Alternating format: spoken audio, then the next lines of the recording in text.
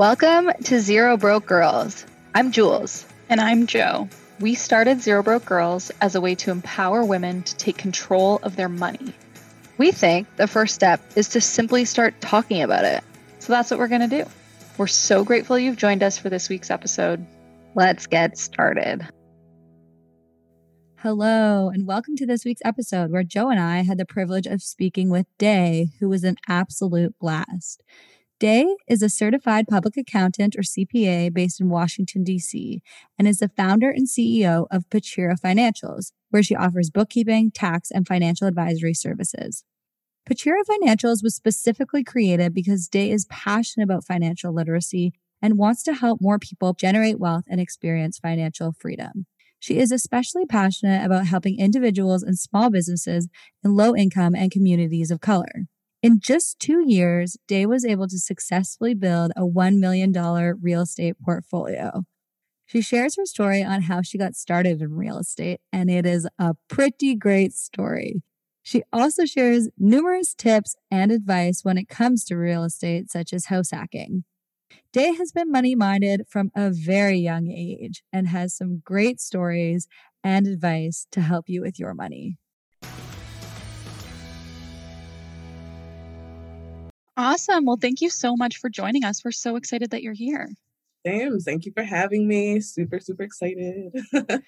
So something we ask everyone as we get started that we were hoping you might be able to share with us is, do you remember some of your first or early experiences with money? Yes. I am an accountant, so I'm about to get really nerdy. Love it. I've always wanted to be an accountant, and money was always something that I just always took really seriously. So when I was a kid, I used to save my lunch money. I would save my lunch money, then I would sell pencils. Whenever someone needed a pencil, I'd be like, it's a quarter. And then I would save it all up. And at the end of the week, I would go to on a little shopping spree at the gas station and get a ton of candy.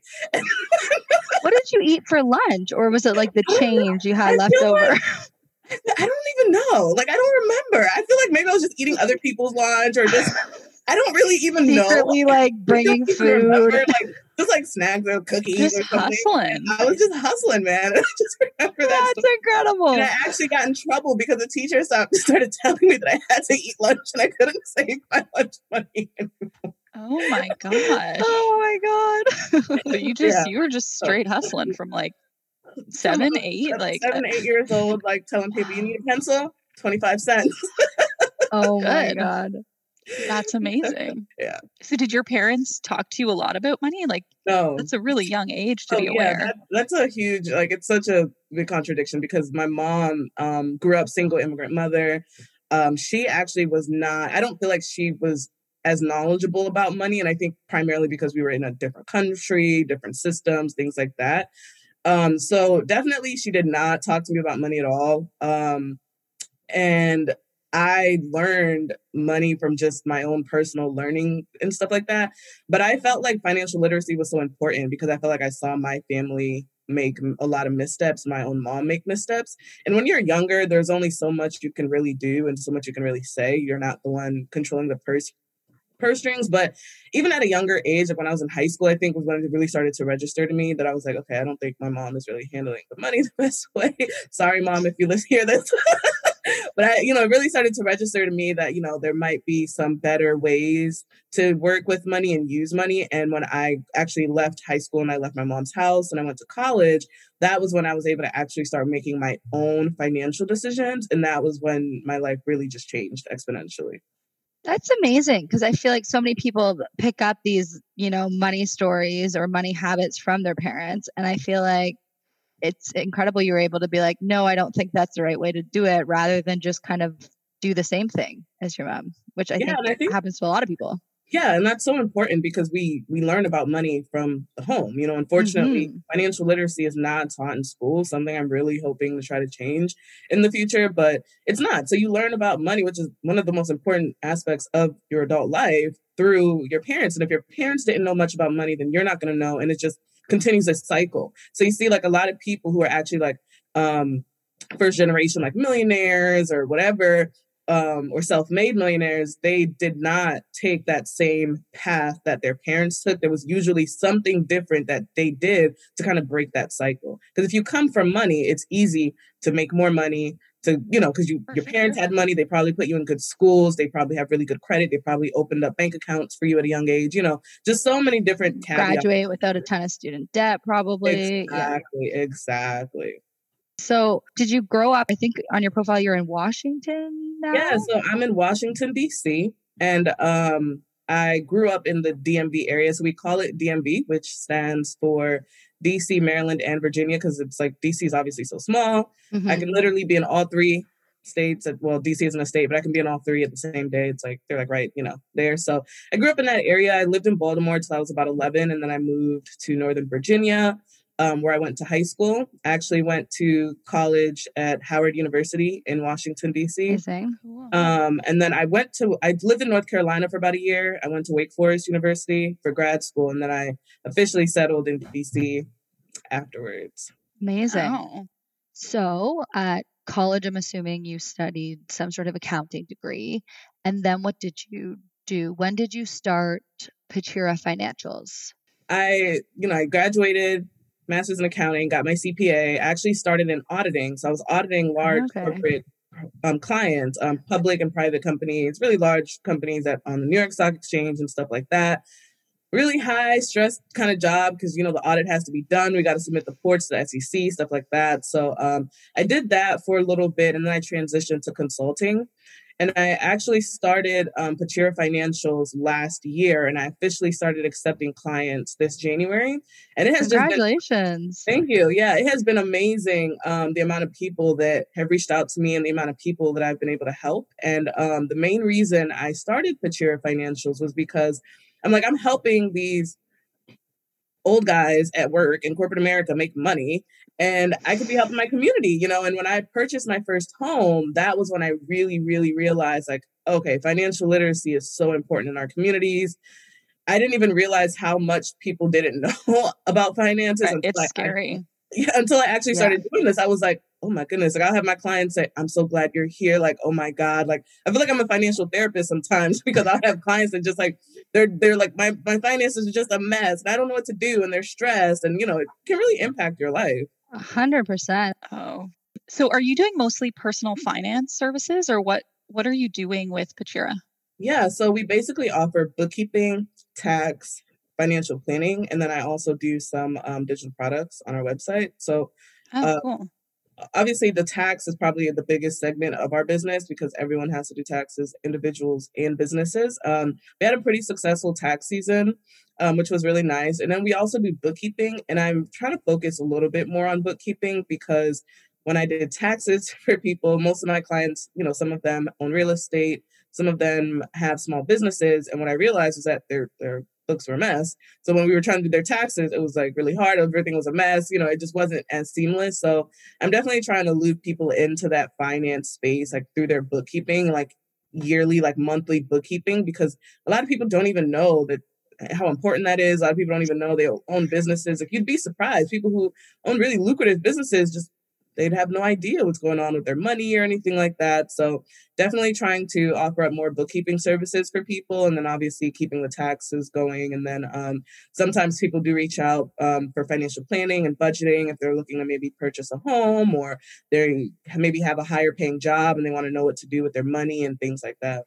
And what got you interested in real estate from an investment perspective? Yeah, so real estate I never really expected that I would be a real estate investor. I always wanted to own a home.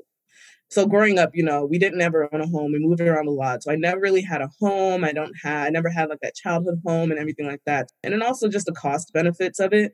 Living in a high cost of living city, I was paying so much for a small little studio, 500 square feet. I was paying so much money. And I was like, this makes no sense. For me, it was just mainly just to buy my first personal home. And that was the main reason why I got into it. The experience that I had purchasing my first home was amazing. And I feel like, I am a CPA, just don't want to put that out there. I don't want to be sharing people false dreams, but I was able to get a really good deal and I was really able to be really strategic and I was able to house hack. And I realized how lucrative real estate really is. You say house hack? Yes. Okay. Okay. Yes. So house hacking is what I did with my first home. I don't even know what is house hacking. Yeah. Yeah. So house hacking is basically where you purchase a home and then you rent out parts of your home. Like you can like rent out, like if you have like a 2 bedroom, you might rent out one of the rooms, or you might rent out the basement so that you have a tenant that's paying some of your mortgage. And if you're strategic enough, your tenants could pretty much be paying all of your mortgage, and then you'll essentially be living for free. So for me, housing And be building equity in a and be house. building equity in the house. Exactly. So for me, housing costs are your biggest cost for most people. Your housing, your rent, your mortgage, that's your biggest cost. And so for me, I felt like if I was able to take that cost away, I would be able to save a ton of money. So on my first home, I had a roommate. One of my good friends moved in. And the goal was to have 2 roommates. I only had one at the time, so I had to like try to renovate my basement and try to get someone else in there. But when I was able to get 2 roommates in there, I was actually paying only $200 a month for housing costs after my roommates paid their rent. So it was amazing the amount of money that I was able to save while house hacking. And because I was able to save that money, it helped me purchase my next property. So house hacking can be really key. And you're also, not only are you building equity, like they're paying your mortgage and you're building equity in your home, but then your housing costs are like diminished by a lot. Right. You can save up for another down payment. Exactly. So then your second property, was that more just for investment purposes? Yeah. Yeah. So Bank of America, as of the time of this release, I don't know if they will still have this program. They had a grant program, about $17,000 that they're giving out. You do not have to be a first-time home buyer. So originally I wanted to buy an investment property in Baltimore because DC is just so expensive. I was like, I can't afford DC. But when I heard about that grant program, I didn't income qualify in the Baltimore market because I made too much, but my income qualified in the DC market. And I just felt like $17,000 was a lot of money that I did not want to lose out on. So I was like, well, I do want to eventually buy more properties anyway. So I'll just go ahead and buy my second property in DC now and buy the Baltimore property later and take advantage of this amazing opportunity. So that was the biggest push for me, was getting that grant from Bank of America. And it's a grant, so you don't have to pay it back. No. So it was $7,500 towards closing costs and then up to $10,000 towards down payment. Just to help more people get into the housing market? Yeah. I mean, interest rates were low. Banks are pretty much throwing money at people. I mean, I got an amazing rate. I got an amazing rate, and I feel like I got an amazing deal. So I was like, okay, I'm going to take it. That's amazing. So you purchased $1 million in real estate in 2 years. Is that those 2 properties that you were just talking about? Yeah. So I can break down kind of like how that whole thing started and how I was able to build that portfolio. That would be amazing. Yeah. So I purchased my first home about 2 years ago. And that one, at the time when I purchased it, I think it was like $335,000, which in DC is pretty good. I don't know what markets you guys are in, but DC is very expensive. So it was actually a home previously owned by an elderly lady. She was like old. She lived there for 60 years. Wow. So her family just kind of wanted to get rid of the house. No renovations had been done. There was green carpet. You know, there was just like, it was the best. Everybody's grandma had that green carpet. Exactly. It was green carpet. The bathrooms weren't renovated. You know, it just wasn't renovated. But the main thing that really sold me on the house was the kitchen addition. I guess when she got older, I think she had dementia, or she was like, you know, getting dementia or something like that. Her son said that she built a kitchen and didn't tell anyone. And they came to the house and there was a kitchen built, and he was just like, don't know why she did that. But I was like, that kitchen is why you're selling this house, because there is no way I could find a kitchen that big in the city, like in an affordable home. So it's like a really big kitchen addition with an island and all that. So that's really what sold me on the house. When I look for properties, floors, paint, stuff like that, that's easy to fix. But the things like the kitchen, the bathrooms, those things are expensive. So if the bathrooms and the kitchen are okay, then it's like green carpet, I can get green carpet. Yeah. Walls, I can paint the walls, you know? So for me, that was a huge selling point. The thing is, so here's where I think things really took a turn with that deal, was that there was radiators in the home. It was old. And I told my agent, I said, I don't want radiators in my new home. Like, that's a no-go for me. I just felt like, you know, it's 2020. Well, at the time, it was like maybe 2019 or whatever. I was like, I cannot have radiators in my home. And so he was like, well, they said maybe you could ask that they install central air. And I was like, okay. And of course I put that in the offer, and of course they declined. Like, we're not installing central air for you. Doesn't hurt to ask. I was Worst going they to can say, no. wow. Yeah, right. No, listen, it gets better. And then my agent, he's like, no, Day, I don't really think it matters. It's like fine. Like, And I was like, I did not want a home with a radiator. So I really just that was a hard stop for me. A week later, my agent calls me and he goes, hey, Day, they decided to accept your original offer. And I was like, no way. I was going to give up. Like, honestly, I was like, I don't even know if I have enough money to buy a house. This is too much. I was in the middle of busy season. I was like, I just can't do this. And I didn't think it was possible, And so they decided to install the central air. Now, a tip I would say when purchasing a home, you get a lot more negotiating power if the seller has paid off the house, because they lived in that house. That was their childhood home. They lived in that house she owned the house for 60 years. So it was paid off, and I think that helps when you don't have to pay a bank and, wait for your money. Because when at the closing table, the lady, she just gave him a check for however much the different, a couple $100,000, gave him a check and he grabbed his check and he went up out of there. So, I think that one, that was probably had something to do with it. They were probably like, whatever, because the house is paid off. They're going to get all of that money. They wanted to get rid of it. Mm-hmm. They were motivated to sell. They were motivated to sell it. It had been vacant for like a year since she passed away. Okay. I had financing already ready. 30 days, we were closed. And I think that's more where he was like, okay, let's just go ahead and get this done. What I think is really cool about that story is that there were other people interested, but you held your guns on what you wanted and you were willing to walk away. And then they just came back to you. Like, real estate is badass. Huge. That happened on my second property as well. I walked and what? They came back. The story's not over. Maybe you should be a negotiation coach, because I feel like... I kid you not, my real estate agent, after I bought my second property, he was like, Day, find me a house, Day. And I'm like, that's your... So... Estate agent needs you, yeah. Yeah, so long story short, they paid for closing and they paid for the central air. Because they were installing central air, they had to rip up all the floors, they had to rip up the walls, they had to do duct work.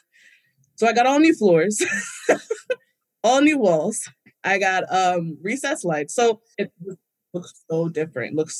And so I purchased mine for $335 and my neighbor purchased theirs for $370. Theirs was newly renovated, like fresh, newly renovated, like a flipper, an investor had probably purchased it, flipped it, sold it, so theirs was newly renovated. So I already felt pretty comfortable with the price I was paying, because I'm like, hey, my home is pretty similar to theirs now, because now it's nice and renovated, and I paid a little less for it. And I have a kitchen addition that no one else in the neighborhood has. So I'm like, this is great. This is a great deal. Yeah.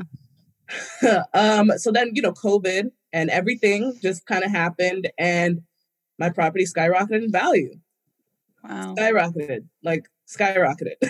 Homes now, my neighbors who bought their home for $370, they actually just sold it for, they sold it a month or two ago for $475 or $465 or something like that. Wow. So super ecstatic on my end. I'm like, this is great. So the other thing I do want to note about my first property is that I was able to get a home equity line of credit. This is huge. And this actually, I have not touched my home equity line of credit, but I like knowing that it's there, and it gave me the confidence I needed to be able to purchase my second property. Because I feel like... Can you explain what a home equity line of credit is? Yes. So a home equity line of credit is basically getting a line of credit from the bank against the equity in your home. So the best way to think about it is to use an example. So my home, I had purchased it for $335. Obviously, within a year, it skyrocketed to over $400,000 worth, something like that. Banks, as long as your banks like to see that your debt ratio is about 90%. So your debt to value ratio, I've seen places do 80%. But sometimes 90%. So basically, if you have $100,000 home and you have an $80,000 mortgage, your debt to value ratio is 80%, right? Because you have $80,000 in debt, $100,000 home, So if you have more equity in your home, for example, you have a $100,000 home, but you only have a $50,000 mortgage, the bank will let you take out a loan up to the 80% loan to value amount. So some banks do 100%. If you have a home that's worth $100, you have $50,000 mortgage, they'll let you take out an additional $50,000 loan for the full value. Or some banks will say you have to maintain 10% equity or 20% equity or whatever the case may be. So if the bank is saying you have to have 80% loan to value, then if your house is worth $100,000, your mortgage can't be more than $80,000. So it just depends on there. So for me, obviously I had a lot of equity in my home. I was able to get a $40,000 home equity line of credit based on the equity in my home. Now, to be clear, this is not just free cash. It is a loan. It is still debt. So I do like Still a line of credit. It's like a credit card. You can just use it, and it's free money. However, it is very unique. A home equity line of credit, you only pay interest for the drawdown period. So a home equity line of credit is usually about 30 years. So for the first 15 years, you can take out as much as you want and you only pay interest. You don't have to pay any principal. Then after 15 years, you hit the payback period. So once you hit the payback period, you can no longer make draws from the credit line, and you must start actually paying back what you have put in. You do have to be very, very careful because, like I said, that comeback period is going to come. We're going to have to start paying it back. So if you have taken out $50,000 in home equity line of credit and you spent it all and you're just paying interest, that's great. It's probably really cheap. You're going to have to pay that back eventually. So I just want to throw that out there. But interest rates tend to be lower than like your typical line of credit or definitely lower than credit cards. But definitely lower than credit cards. And it just really depends. You can also do a cash out refinance. So there are like two types. So I refinanced my home when interest rates got low, and that's when I got my home equity line of credit. You can do a cash out refinance, meaning like you can take out, like if you have a $100,000 home, your mortgage is $50,000. You can refinance. So now your mortgage is $75,000 and you get $25,000 back in cash or whatever the case may be. So you can do that. I decided to do the home equity line of credit route because with the cash out refinance, the cash that you take out is being lumped into your mortgage loan and your mortgage payments, regardless of whether you use that cash or not. I didn't feel like I really needed the home equity line of credit. I just like to know that it's available for me if I ever needed it, especially being in real estate. I just like to have it as a backup. And that's what debt should be. Debt should never be what you were banking on. I did not rely on that home equity line of credit to purchase my next property. You know what I mean? But I just, if anything goes down, I know that it's there. They always say like you should get that credit line before you need it. Exactly. And I just felt like having two properties, having two mortgages, it was important for me to have liquid assets that I could access if needed. Sure. But I try my best not to touch it. I haven't touched it since I got it just because I just like to live, at my means, and I try not to go crazy. Yeah. So that was also huge. So when I purchased my second property, I didn't mind putting up so much money for it because I knew that I had a bit of a cushion. Mm-hmm. Well, I think it's really interesting too. Like I've never really been into real estate. We've talked to a few folks on here who are either real estate investors, or it amazed me. It still does, even just listening to you, all the options that are out there that you don't even know exist. Like in my mind, it was like, okay, you need a house. You need a 10% down payment, then you just pay off the mortgage for 30 years. Yeah. I had no idea that you have fixed or variable interest rate over. Right. Yes. There's so many other ways to then leverage that asset to either take more out, create other income streams. Yeah, I think real estate is so key for me. I would rather invest in real estate than invest in a stock or anything like that, because it's literally real property. It's real property. It's like real life. Like you can actually touch it. You can feel it. I can go to my property. Feel it. Yeah. If the world were to go to crap tomorrow, I can just go and all my family will gather into our little houses. At least we have somewhere to live. At least shelter. Yeah, at least it can continue to provide us value, So yeah. But it is also just important to be really strategic. And something I also noticed, maybe because I am a CPA, sometimes the lenders, like, I would have to correct them on the numbers. Like, I need you to redo this. Oh my gosh, it's insane. Or she'll be like, oh, you're right. No, really? I'm like, yeah. Take that back. Do it again. So it's so important that people double check, triple check the numbers they get from anyone. Exactly. Anyone who's selling you anything or responsible for your numbers, you also need to check them and you need to understand them. there's always a risk of human error. That's just always. There is. It's just always. I mean, that is what it is. And I do think that being able to make these strategic deals, it helps that I am a CPA. Well, and even just the confidence you probably have, like knowing, right? Like, you know that you can check it. I think for a lot of people, they get really overwhelmed with numbers and they wouldn't even know the first place to even know how to check it, right? So they just have to trust almost what they're given. Yeah, when I first started purchasing my home or looking for my first home, my real estate agent, he was telling me, all right, don't look at the numbers. Don't try to do the numbers yourself. And I'm pretty sure that's what he told all of his clients, because they get so confused or they get wrapped up with the numbers or they don't know or they do it incorrectly or whatever. But I was like, no. I want to see the numbers. And I think after a while he realized, like, oh, okay, yeah. Because I was like, no. I'm going to see all the numbers. But that's what's so frustrating. Like, I feel like there are some, I would say, like agents that probably are passionate about like financial literacy and want to help educate. Like, if you're overwhelmed and no one's going to take the time to sort of break it down and make you understand how it works and what the numbers mean, like, you're never going to learn. So, well, it's also like, it's such a significant investment, any type of real estate. You have to take the time to find a professional who will explain it to you so you can understand. It's so risky otherwise. It really is. It really is. So that's just what I think really helped me, being that I am a numbers person. I could, analyze the costs and the benefits and stuff like that. Yeah, that's so important to remember. Such great advice. So on the topic of, properties increasing in value with COVID, what would you say to someone who may fear that there could be a market correction or a crash, and so they're reluctant to get into real estate currently? Yeah, I mean, those types of things, you can never really predict, if there's going to be a crash or anything like that. What you can really just do is do your own analysis based on your location, how much you make, how much you can afford in a mortgage and stuff like that, because I wouldn't look at it as, well, let me just get this house and like that I can't afford or something like that. Like, if you get a house that you can afford, even if the market crashes, unless you were trying to like flip it, unless you're trying to sell it. I mean, if the market crashes tomorrow, I'm just going to stay in my house. I mean, continue paying my mortgage. My mortgage is not going to change. It's different. Long term, it'll go back up. Exactly. Yeah. It's different if you have like a variable interest rate and stuff like that, which is riskier. But but generally, it just depends on like what market you're in, what the area looks like. Because me personally, I feel like, how is the market going to crash if there's a housing shortage? Like, there's really just, I mean, there are people waiting in line to purchase homes. Like, it's like lumber is so expensive now because like there's just lumber is insane, crazy expensive. I just got a new fence and I'm like, really? But it's like, it's like, I personally feel like it's about that housing shortage.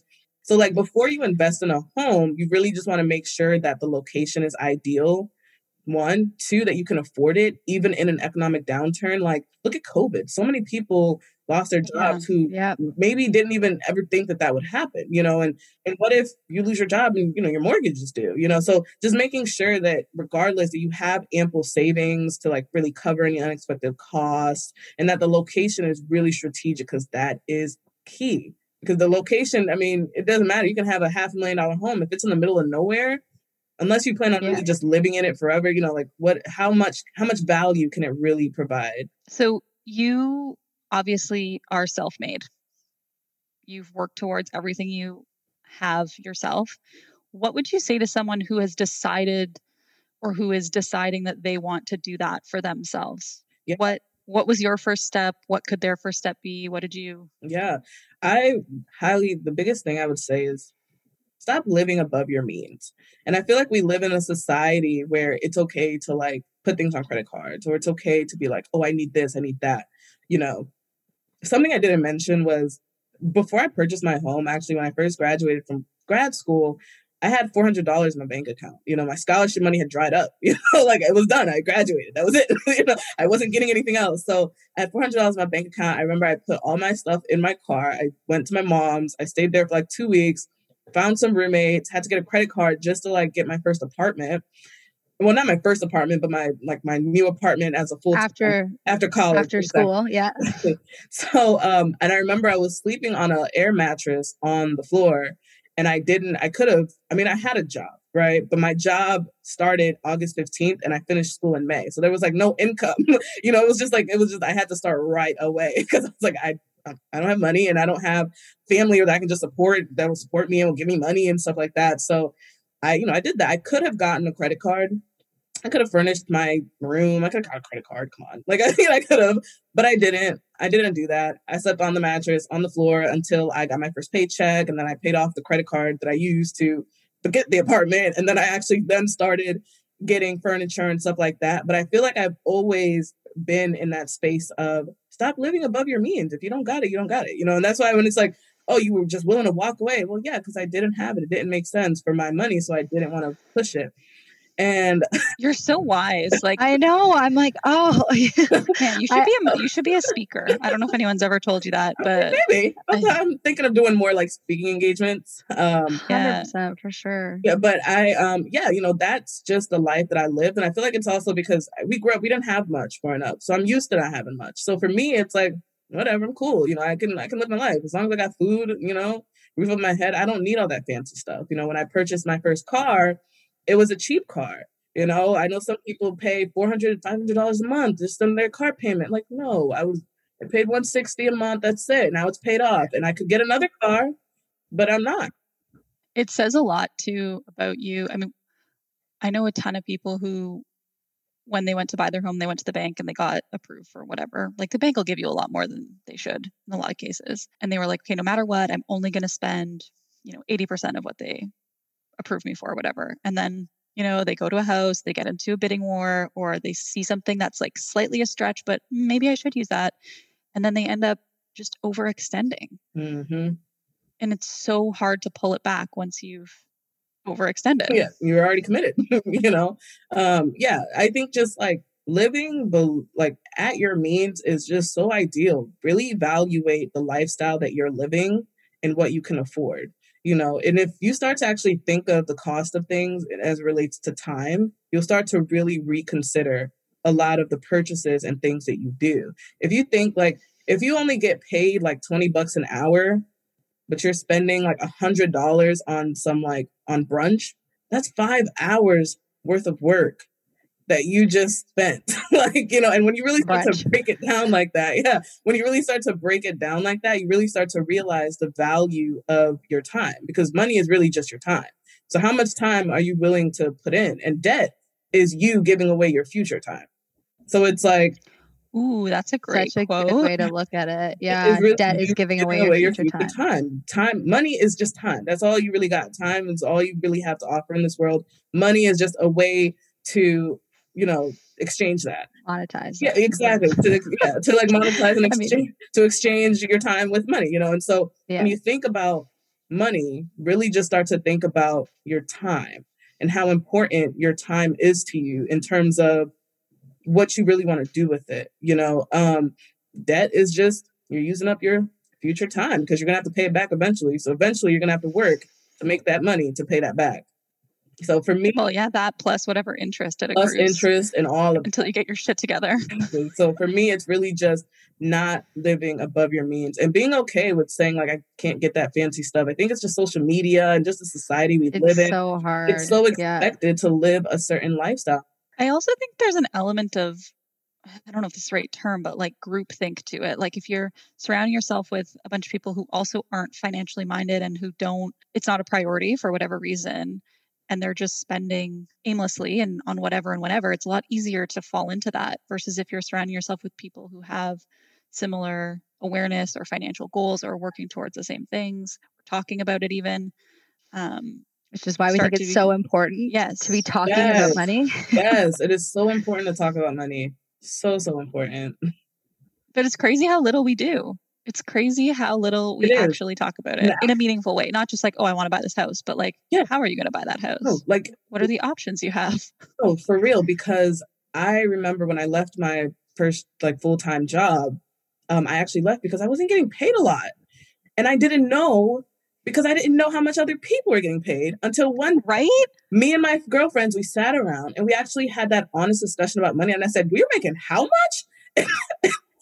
I need a new job. CPA, I have a mess. Like, what am I doing? And that is what really made me realize, So true. And had I Yeah. not had the honest conversation with my girlfriends, like with my peers about how much we were all making, would not have even known. And so many people don't. So many people don't. Well, it's also funny because I remember when I got hired for my first job out of school, and I was doing after the interview, you start talking about salary and stuff. And they said, the person who was doing the hiring said to me, we're going to give you this really good offer, but we're just going to ask that you don't talk about it. Like it's, we ask all the new, just don't talk about what you're making. And at the time I was like, okay, cool. Yeah, definitely. So you don't find out that everyone's making more than you. Well, and then I at the time I was like, of course, it's confidential. Yeah. It's personal. Of course we won't talk about it. Yeah. And then my husband worked at the same place. So when we got together, we started talking about it. And I had actually gotten a pretty good deal when I started, but then I got a new job. And I remember thinking, okay, I'm going to negotiate the shit out of this new salary. I'm going to ask for something that I don't think they'd ever give me, blah, blah, blah. I had no idea that I was moving sectors, kind of moving to a different type of job. I had no idea what the ranges were. I didn't know anybody who had that job. And the people I did know hadn't told me how much I should ask for. So I asked for something and they gave it to me. And I was like, oh my God, I had such a good job. And then 6 months in, they're like, oh, you're getting a pay adjustment because you're actually below what's globally acceptable for your role. I was like, what? No. Oh no. I was so happy about it. I was like, what? How is it possible? And then oh my God. It's like, shit. Okay, wait. Yeah. What? Now when you start talking to other people about what they're making. No, that happens. No, it was I was talking to a recruiter and he was like, oh, what are you looking for? And I was like, hey, I'm kind of looking for this amount. He's like, okay, great. Good to hear that you're flexible. Flexible. I was like, oh my God, should have went higher. I changed my mind. It's so hard to answer that question though.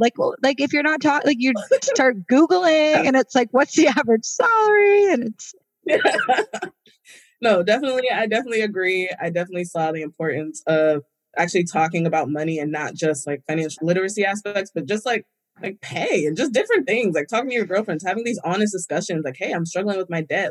I was too. This is how I got out of it. Things like that. Well, and yeah, everybody has a job, everybody's making money. And a lot of the times I have a lot of girlfriends who have changed industries, they were in marketing first and then they went into consulting or whatever. And often if you're choosing between two jobs, there could be drastically different pay structures, different earning potential, and you don't even know. Because how could you? Because you've never worked in that before. Mm-hmm. It's just wild. Yeah, it is wild. I think all salaries should be public. Really? For real? Just tell us how much it is. Let's just know. Yeah. Or even in college, they're telling you, oh, do you want to be in accounting? Do you want to be in this? Why don't you tell us how much those jobs pay? Yeah. And how much we should be asking for. Real skills that we need once we leave college. Exactly. Well, I don't know how many info sessions I went to at business school. Not once did it even occur to me that there could be an $80K range in starting salaries. That would have been great. Why didn't you put that on the brochure? Right. Totally. So our last question is something we ask everybody. And I feel like you're going to have a good one because you were a hustler at age 7. So I don't know. I don't know how much earlier you could have known, but what is something you wish you knew sooner about money? This is a good question. Something that I guess I wish I knew sooner about money is that money is really attainable. I feel like a lot of people don't realize that they can actually do certain things. I mentioned, I was literally maybe 3 years ago now, sleeping on a mattress on the floor with $200 in my bank account. And now I have $1 million real estate portfolio. Now I have 2 booming businesses that are growing every day. And, I just feel like sometimes people really don't take that step because they don't even know it's possible. And I'm just a testament to the fact that you don't need to have anything. I didn't have anything. I really didn't. I just worked really hard to try to get scholarships and, try to do all that and just being strategic. But wealth is really attainable if you put your mind to it, and wealth is not reserved for wealthy people. Most millionaires are actually self-made, and so just always just keeping in mind that wealth is so attainable. When I actually started getting a ton of scholarships in undergrad, it was actually by accident. I had a full ride to Howard University. That changed my life completely. And I was even got lucky with that one. But I was part of an organization that wanted us to apply. I was on the e-board of NABA, National Association of Black Accountants, and they had sponsors that were paying for scholarships that no one would apply to. Wow. A scholarship for accounting, Black accounting students that no one would apply to. So they required everyone on the e-board to apply to their scholarship. And they're like, yeah, it's only $1,000, $2,000, but no one really applied. So you'll probably get it. Everyone who applied last year got it. So I applied and I got it. And then I started to realize my grades were pretty good. And I started to realize, like, if I keep applying to these, I could probably get them. And so I targeted scholarships that were unique to Black and brown people, unique to women, unique to people in the accounting field. And I was able to get like $12,000 worth of scholarships one year. And that helped me pay my housing for the next year. And it helped me afford to actually go to grad school and all of that. But then I didn't do that until my junior year. And I was like, dang it, had I been applying to these scholarships my freshman and sophomore year, I would have made so much more money, but I just didn't even know. I didn't even know it was attainable. It's funny. It's like the saying, like, oh, you may say you've never seen a yellow car, but as soon as you start looking, you'll see like 10 a day. Yep. If you don't know it's out there, you're not looking for it. Exactly. And it all goes back to that financial literacy, just kind of knowing like this is really possible, because I think when I was younger, we didn't have much growing up, and I really never saw myself being where I am today. And so I just didn't even think it was possible. I just wanted to buy a house. I just wanted to own one home. I just wanted to hopefully be able to just own a home, not to become a real estate investor, not to do all these things. And so now I see that it's attainable. And even after I purchased my home, then my mom started looking around like, when are you going to buy me a home? Like, like, I do this, and just, wealth is so attainable. And just always keep that in mind, no matter where you are, like in your life, whether you're young, whether you're old, whether you've had it all, lost it all, didn't have anything, it is still so possible and attainable. I love it. Yeah. I think it's so important to kind of like look at your mindset around money, right? Because like you may be holding on to these beliefs that you unconsciously picked up from your parents or wherever you picked them up that are just they're holding you back. So no, I think your story is like so inspiring. Thank you so much for coming on this morning. Yeah, thank you guys for having me. I definitely wouldn't mind hopping on again or doing this another time if y'all ever have the facility. I feel like by the next time we talk, you're going to have like how many more houses with no closing fees ever paid? I know. I'm still looking. I'm low key. I'm like, no more homes. But every time I'm like, you're always looking. I know. Always. I see you. Yeah, pretty much. Oh, amazing. And thank you. Yeah. Thanks for giving so much of your time to us today. Yeah. So awesome. Thanks for reaching out and letting me be on. I really had a good time. Oh my gosh, we love having you.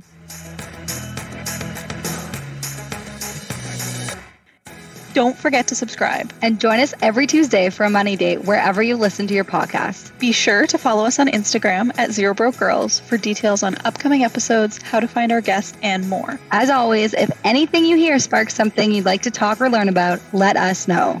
We would absolutely love to hear from you. Thanks for joining us. We can't wait to chat next week.